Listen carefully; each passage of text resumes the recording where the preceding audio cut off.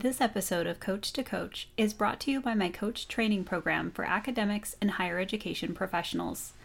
In each training course, we meet weekly to explore how we can hold space for clients, listen for the things that they care about most, and help them to achieve their goals through focused questioning, activities, and tools. If you think that becoming a coach might be a fit for your professional development goals, you can learn more about the coach training program or sign up for a 30-minute Q&A session with me to ask all of your questions at higheredcoaches.com.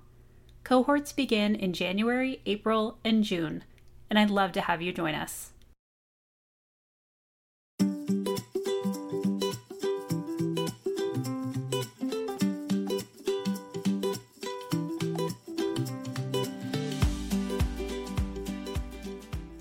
Welcome to Coach, a podcast dedicated to showcasing the power of coaching. I'm your host, Dr. Katie Linder, and I offer coaching to academics and higher education professionals to bring more ease to their lives and work. This season, I'm excited to share conversations with some of the participants in my coach training program. I get questions all the time about how people know it's the right time to become a coach, what the various career pathways are that lead to coaching, and what people decide to do with their coaching skills after earning a credential. This season, we're tackling all of these topics and more. A huge thanks to each coach in training who offered to come on the show and share about their experiences with learning this new skill set. In this episode, you'll hear from Julie Larsen, a former higher education professional turned corporate program manager.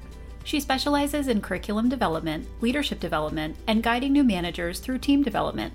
She brings a lens of equity and inclusion to her work and is eager to utilize coaching as a method for helping managers develop their own inclusion strategy. Hi, Julie. Thanks so much for joining me on this season of Coach to Coach. Yeah, excited to be here. I am so curious about your story, Julie. Let's start with just your introduction to coaching as a field, and then we'll talk a little bit about kind of your professional pathway. Yeah. I mean, I can go way back and say like I've had introductions to quote unquote life coaches, right? Through like commercials or those kind of make your life improvement infomercial situations, right? And so it was it was definitely on the brain, but I'd never actually thought of it as something that was integrating into a professional space or integrating into work that we already do, which was really interesting to me about now, right? About learning about the program now. In the introduction, I had another friend in the coach program who was familiar with it.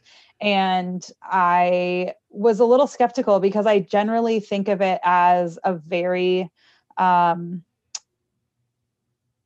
25 words to change your life type situation. I just didn't feel like that was what I wanted to spend my energy doing, right? As a coach person. I think what I was excited about and what was interesting about this experience to me was that it was different from that, right? Like this was the first sort of introduction I had to, you can sort of choose the coach you want to be, which I think is a really powerful piece that not everyone might be clear about, right? Like there's coaches for lots of different things or areas of life or subjects. And I'd known of you through Twitter and kind of like academic spaces. And so it was neat to know that this was a person who was like sort of a real person. Now you're definitely a real person at the time. I was going to say, like, maybe I'm still sort of like, what does that mean exactly? But okay, good. I'm fully real. That's good. I was like, oh, that person has like experience and has done things. And like, I know, of some things that they have done. And so I think that helped because it helped normalize this a bit and kind of take away some of the mystification, made up word, right, of what was happening with coaching. Yeah. Well, and I think you have like this very healthy level of like skepticism about coaching that a lot of people do. I mean, if you look at like how it's portrayed in the media, and I always go back to like the Gilmore Girls life coach, representation, which is just not great. I mean, it's like very, like you're describing, like 25 steps to a better life or something. I mean, it's not always clear what exactly coaches do. And it's not always portrayed in a way that I think is taken seriously as, a profession, as a field. So it's a constant like educational project to help people understand what is coaching and how is it different from these other kinds of things that we do in a higher ed environment or in another kind of environment that are more like mentoring, advising, you know, therapy, you know, all these different kinds of things. So Yeah. I appreciate Yeah. that level of skepticism. Well, thanks. So I'm curious if you can tell us a little bit, Julie, about your kind of professional pathway, because you have been in higher education. So I want to hear a little bit about that. And recently, I think relatively recently, you've shifted more into an industry role. Tell us a little bit about kind of where you started, where you're now, and a little bit about that pathway. Yeah, I was a first generation college student, and I think that shaped my experience both as a student and a professional, which probably feels obvious to state, but I think like a lot of first gen folks would tell you, it doesn't feel obvious as you're like living that experience, you know? And so I worked all through college, and I worked in the admissions office, and my introduction to higher ed as a career came from that space. And my advisor, I was really struggling junior year, like, oh, I have to make a career decision. I have no idea. And he said to me, like, you know, you could do this as a career. And I was like, do what? You know, and he was like, what is going on around you all around, right? Like you could be, and so I pursued it because I think I didn't know what, but I knew college had a large impact on me. And I went to a small liberal arts school. It was right for me. So that was great. And I went into graduate school right after undergrad, thinking that I was going to work in admissions and really spend time like connecting folks.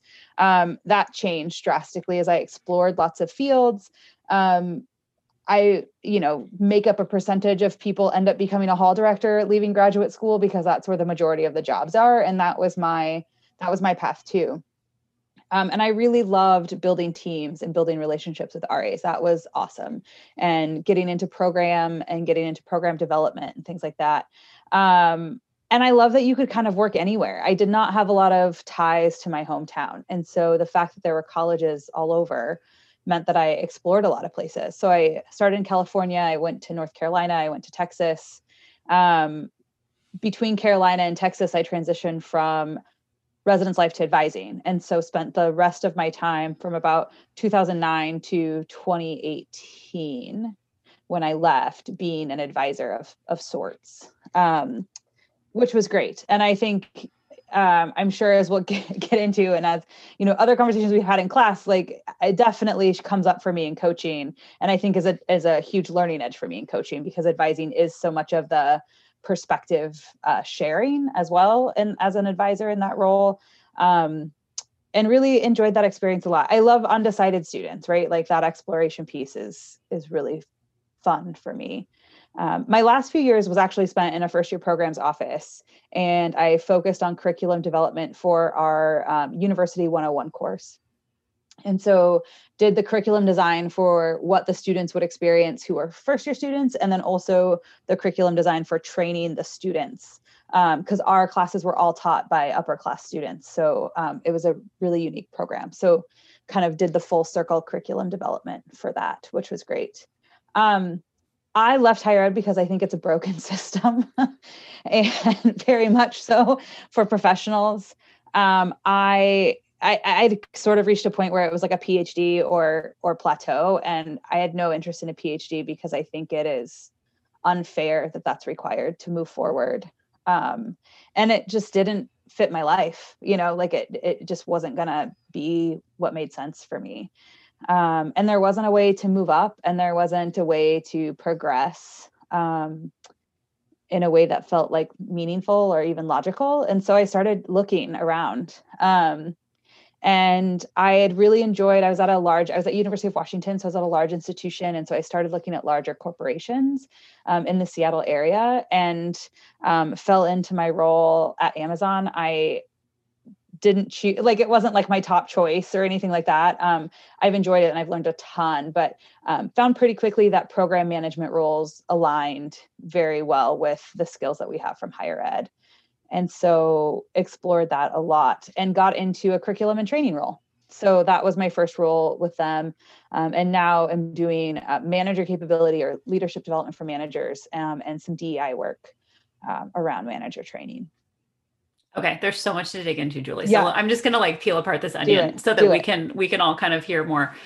So I think that I read this thing, of course, on the internet, social media somewhere, and it was this wonderful quote though that was saying, sometimes we have these transitions and they don't have to be drama. They can just be transitions. They can just be evolution. And what I just heard you describe was like I had an evolution. Like I was just like I hit my ceiling. This was no longer kind of what I needed and I moved on. But I would imagine that there are a lot of people listening to this that have had this question about higher ed, where they're like, should I stay? Should I go? What are the options? I'm wondering if you can talk just a little bit more about that time and about kind of making that decision and what really went into that, because it's a pretty big deal to shift industries. I think like there's higher ed is very different than a lot of other places. There's transferable skills for sure. But I do think that we're kind of odd in a lot of ways, like just with how higher ed works. So tell us a little bit more about that process of making that decision. Yeah, I think a key piece of this for me is, two key pieces. One, I was about 36, 37 when this is happening, which is relevant for me because I was definitely feeling adult, like, in my space. And I had met my partner who has children. And so it was kind of in my mind, a space of what does long-term life look like, right? I mentioned earlier, it was great because there's colleges everywhere and you can move around, and I didn't need that permanence. And I was kind of craving that permanence, which meant options felt more limited to just move around to have progression. And so that was a huge piece of it. I think the other piece of it for me was a large part of my friend group comes from my roller derby community because I play roller derby. And when you try to explain higher ed to people who don't understand higher ed, you feel very foolish. I'm just laughing immediately. It's so true. I mean, I remember having these conversations with my family about tenure, and they were like, I'm sorry, what? Like, Yes. What? I don't understand. I mean, it's like we have, again, these odd things that like are normalized to us, but to other people, they're just like, they don't get it. And it's for good reason. I mean, it's weird stuff. Yeah. It's so perplexing. And I think to explain to folks who did not have resources to pursue higher education that I was just going to go after another degree. And then to also explain to folks who had experienced higher education and talk with them, and they'd be like, that's great. So if you do a PhD, like what happens? And I found myself often being like, probably not much, like it doesn't guarantee anything, Yeah, your frankness, mean... Julie, is so refreshing. I mean, it's just like, yeah, I mean, you're right, especially in this climate. I mean, back in the time period you're talking about, it's just not that long ago. Yeah. And I know a lot of people are having this decision making right now of like, if the industry is going to go into a period of challenge, do I go back and get another degree? Do I try to, pivot in another direction? Like these are questions a lot of people are asking right now. Yeah. And I think, there is a benefit to scholarship, and don't get me wrong. Like I don't want to like not give credit to folks who spend time doing that, because it's important work, and scholarship and data is what drives a lot of the work in higher education. But I think for me, particularly working with first year students and working with, undocumented students, working with students of color as Black Lives Matter started to come up, like I was in higher ed as we were talking about Ferguson, as we're going through riots, as Trump was elected, like all of these pivotal moments. And I just kind of found myself thinking like, I don't need scholarship to know that this is broken. Like, I don't need scholarship to know that people are being treated unfairly or not getting opportunities that they deserve, or should have equal access to, right? Like it felt just like a perpetuating sort of system to play into that.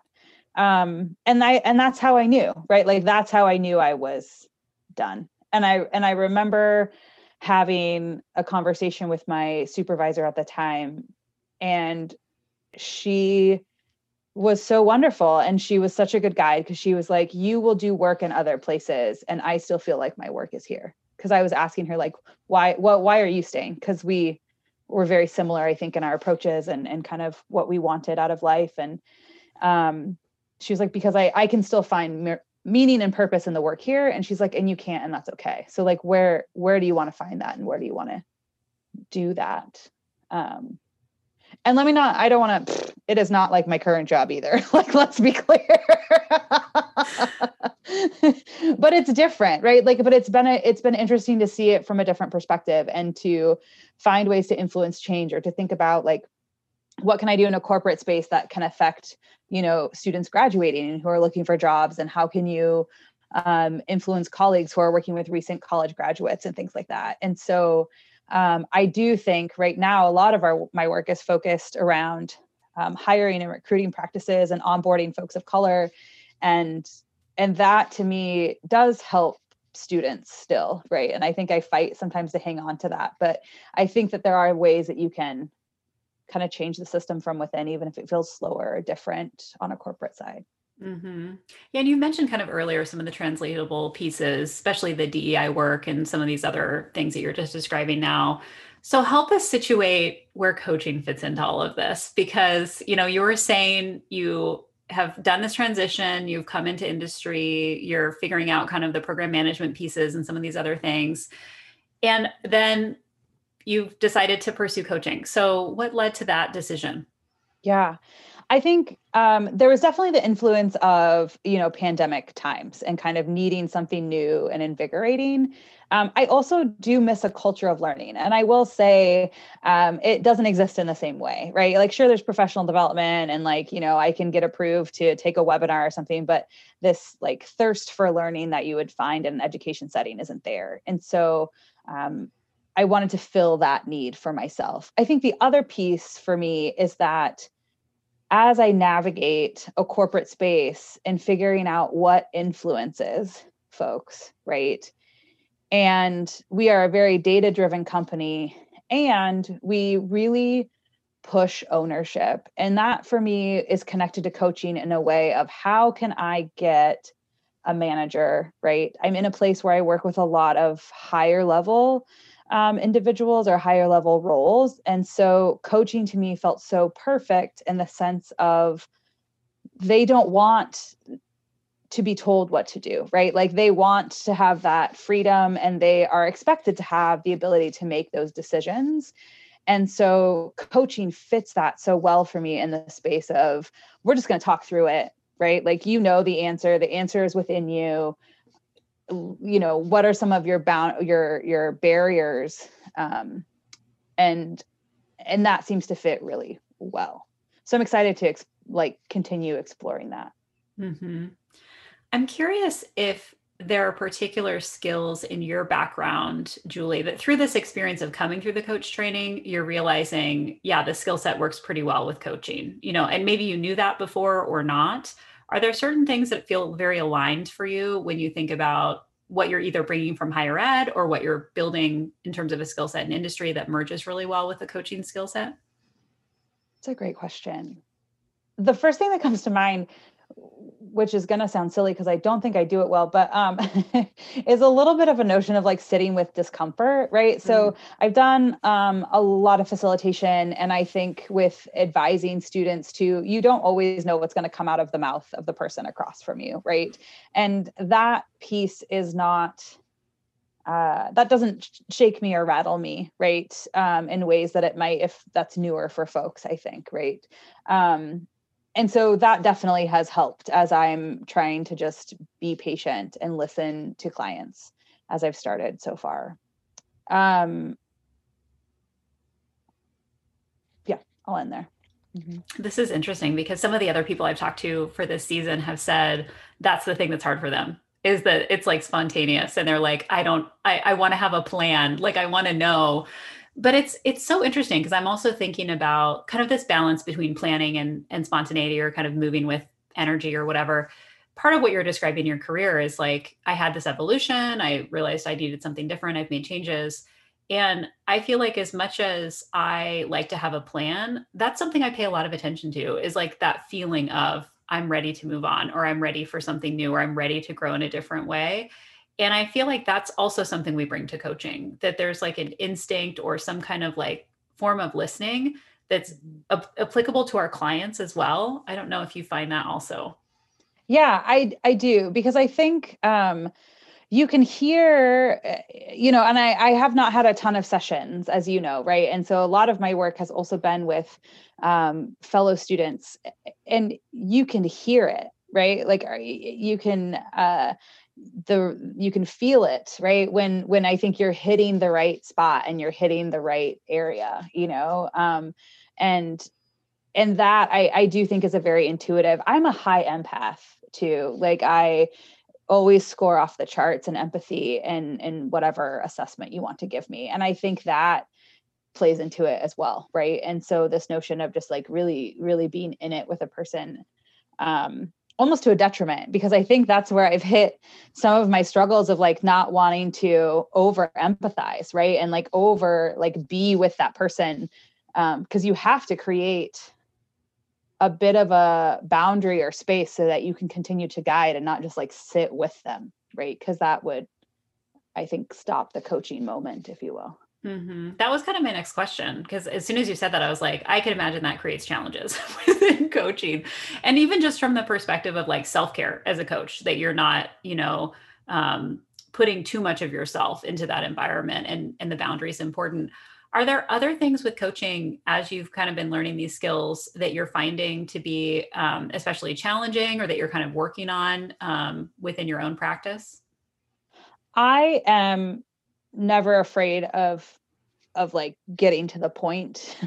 And so I think I am really trying to work on letting the client get to that point, right? And going deep, but not asking like the super deep question, if it's going to be too much of a curveball for a client, right?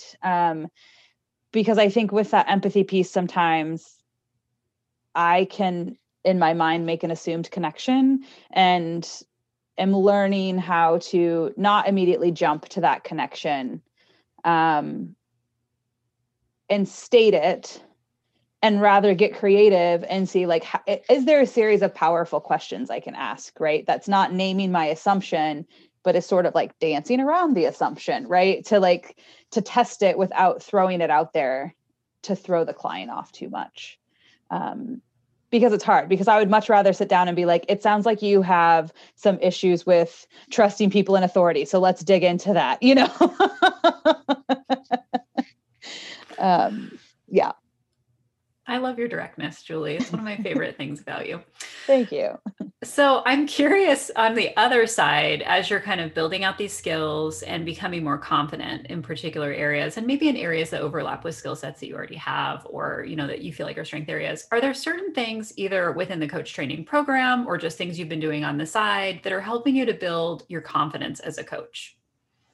I think practicing the questions, what I've come to love about coaching is that it really can fit in lots of different conversations and lots of situations, right? So being able to practice questions or practice techniques in everyday life does exist, right? It's not, I grew up swimming, like you need a pool to practice swimming, and you don't need a certain situation to practice a coaching technique or a coaching question or things like that, right? So I've practiced with the kids, I've practiced with my partner, I've practiced at work, like in things that make sense. And so that just like continuing to lean in and seeing how things land with folks, even if they're not in a coaching situation, I think so you can still practice. Like if I ask a question this way, like what is the response I get? Does it allow that person to open up, or is it not really opening a door in the way I think it would? It's been extremely useful. I have a sister team that I work with, and it's been a really frustrating experience. And practicing coaching questions has been really useful in getting her to open up a bit, because it's also clear that there's frustrations that she's not talking about, right? That's kind of creating this other situation. And so coaching questions have allowed me to like understand her situation a bit more so that we can kind of pivot, which has been super helpful, right? So I think that practice, particularly around questioning, has been super helpful. Mm-hmm. So I know I'm curious. I don't know if our listeners are as curious as I am, but this is a coach training program that is focused on higher ed, focused on higher ed professionals, and you are definitely pivoting it toward a different realm. And I'm wondering if you can talk a little bit about that, how you're seeing the elements of the program being translatable into your current experience. Because one of the ideas I had was definitely that there could be people who are coming out of higher ed who want to work with people who are not in higher ed, but they're just kind of coming from this background. But you've really allowed me to test that a little bit with this program, because the majority of people who come through are currently working in higher ed, and you're one of the couple people who are not. So what are you seeing in that translation in terms of the applicability of some of the things that we talk about to an environment outside of higher education? I mean, I think it's all applicable, truly. And I'm not just, and so whether that is coaching as a thing itself or your program design, right? Like it is very easy to make that jump for me. And I think it's funny because don't think I've encountered anything within this program that has felt like this is not applicable in some way, right? It all, sure, like we might not have group sessions in the same way, or, like I probably will never use the questions about research that are in our book, but that feels like a very small thing to me, because there's lots of other options in there, right? And I can see how I can build a question that would relate to perhaps a project plan from the one that's in there. So I think it's designed very well to kind of do some plug and play if you need to. So I haven't ever really felt, I think with the exception of, it does feel like those folks who are still in higher ed might have more opportunities to kind of do some coaching in their work, right? It does feel like a lot of my cohort mates who are in that space have coaching kind of built into their job roles. And I think it's a little less clear cut for me, right? Like, so I'm finding my way to say, how can I show that this would be relevant, right? Like, how can I fit it in different places? So that might be a bit harder, but I think it doesn't take away from the content at all for me. Mm-hmm.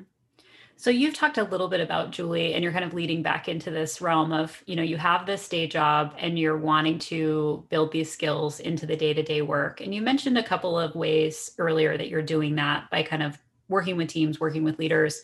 Are there other things that you have in your mind about how you can integrate coaching more into this work? Or I know some people in our program are having some kind of side business things they're trying to do. Can you talk a little bit about kind of your plans with how you want to use some of these skills? Yeah, I am not necessarily in my side business phase yet, right? And that has been a big learning and a big be comfortable with that decision space for me in the last few weeks, right? I am really excited to test the waters in two areas. One being onboarding. So we are looking at our onboarding and really kind of revamping that support program, or developing a support program, right? And I think there is definitely space for coaching within this development, and having conversations with hiring managers, right? So for us, it's a hiring manager who would own that onboarding space, and for some of them, they may have never onboarded someone before, right? So as you're trying to get to the meaning and like what we need and like what does your team need, coaching feels very applicable in that space. On the flip side, I think for the person who is new to the company, it also feels very relevant in that space, right? And that is interesting to me because it's a short-term experience, right? So that would definitely not be kind of coaching in its long-term form. So I'm excited to kind of play with it in a hybrid model, if you will. The other place I really see a need for it, particularly given with where my work is headed in 2021, is around folks in manager roles working around diversity and inclusion. And so that, I think, really being maybe a little bit of a longer commitment, but really kind of coaching them around their areas of learning. Like, what do they need? What are their barriers, right? What are their concerns? What goals would they like to set for orgs around that, right? So we have very large overarching goals, and then within, teams and orgs, there has to be subsets. And so coaching feels very relevant to me for that as well, particularly with folks who are new. I think what my theme is, as I'm thinking out loud right now, is how are folks who are new to these spaces, how can coaching help them kind of dig in and understand what they already know, and maybe make them a little more comfortable naming what they don't know as they take their first kind of steps or process pieces in this. That sounds fascinating. Okay. I'm so excited to see where this goes in terms of how you're going to use it. I'm wondering, Julie, if you can also talk about whether or how coaching is impacting your sense of your own identity, your own professional identity, and kind of how this is shaping how you see yourself by learning these skills and how you're implementing them in all these various ways. That's a really good question. I think, which is interesting, as I think about this, I think I've been almost a little resistant, right, to kind of coach myself within this space. And I don't know if I'm understanding your question kind of in the way it was intended, or if it's just how it's hitting me, right? But I do think that there is some self-reflection that I've not done around kind of like work and coaching yet. That probably means it needs to be done, I have definitely used some of our techniques and kind of used some self-coaching around just kind of personal goals, right? And I think really in figuring out like how do we continue to show up in the world that we live in right now, and coaching has been able to ground in a way that has been really useful, but not in a space of work or professionally, which is curious to me. Interesting. Yeah. Okay. Yeah, always more layers to dig into. Yeah. That's interesting. Julie, is there anything else that you want to share about your coaching journey thus far, or about your experience developing these skills over this last 6 months or so? I think what I would offer is that it's a low risk situation. Yes, there's time, there's cost, right? There are all of those things. But outside of that, I very much felt like there wasn't a lot of risk, because it was good to connect with others. It was good to learn some skills that were going to be applicable, even if I didn't continue a coach program. And so I think there is value in exploring that and kind of seeing what it's all about, right? So even if folks are not sure that they want to commit to the whole program, and maybe you don't want people to feel like they don't need to commit to the whole program, but I think I think there is a lot of value, not a lot of risk in just like trying it and seeing what's there. Because I think, what I have gained already has made a huge impact and will continue to influence my work. So, and I do want to continue on, and I do plan to get my certification, but I think, as there was times when I was questioning some of that. And so knowing that I would never have felt like I had wasted time, right? It has all felt very useful and a very good experience to dig in and just kind of learn. And so I think that is a good thing to share with others if they're Yeah, I'm really glad you did share that, Julie, because the way I designed the program, this is why there's a 101 course that's like, this is your introduction. And if you're like, I'm not really resonating with this and this is not good for me, then you stop. I mean, you don't have to buy into like a whole year-long thing. And when I went through training, I had to purchase a 6-month package. I mean, and it was like, that's a long time for if you get into something and you're like, wait, this isn't exactly what I thought it was. Or so I'm trying to give like a ton of information on the website to help you decide, but also buy the first course and that's it. I mean, like if you're not sure, you don't need to invest in a package. You don't need to make that decision. I think there's other people who are like, I've been wanting to do this for years and I'm ready and this is the time and I want the package, and great. But I certainly don't expect that everyone's going to come in with that perspective. And I think a healthy level of questioning, like you're bringing to this episode, it's really important to try to think about like, is this the right fit for your skill set and your goals and what you're trying to do? Yeah. And it is clear to me. So I've taken 2 classes and they have built off one another very much so, right? Like that is clear. And they would both stand alone, right? And so I think just to emphasize that you could take 101 and feel like, nope, not for me, but I still really got something. It's not as if you leave it with a cliffhanger, wondering what's going to happen to someone. Maybe I should build that in. That's a great idea. Like pose a powerful question and then just like end 101 and like wait to get the answer or something. Yeah, it was intentionally designed that way, because I've had a lot of people also ask, can I stop in? Can I stop out? What if I need to take a break? And it's why it's designed the way it's designed. It's a curriculum. So you take one class at a time. Some people are doing it back to back. Some people are taking breaks, and that's fine. I mean, like we're all kind of dealing with a lot. I mean, coming out of 2020, it was a year and we all had our priorities that we had to think about. And I think 2021, same. I mean, we're going to have a lot that we're dealing with. So that flexibility to me was something I didn't have. There were a lot of things I loved about my training program, but that was one that was challenging for me. The timing flexibility was a little bit rough. And so when I built this one, I really wanted to change that. Mm-hmm. Yeah. Well, Julie, I want to thank you so much for taking the time to share a little bit about your story. It's been so great to get to know you through this program. I'm excited to keep working with you in the new year, and excited to see where coaching goes for you. Yeah. Thanks, Katie. It's been good. Thanks for listening to this episode of Coach to Coach. For any resources mentioned in the episode, check out the episode show notes at drkatielinder.com/coach. If you found this episode to be helpful, please take a moment to rate or review the show in Apple Podcasts, or recommend this episode to a friend or colleague. Thanks for listening.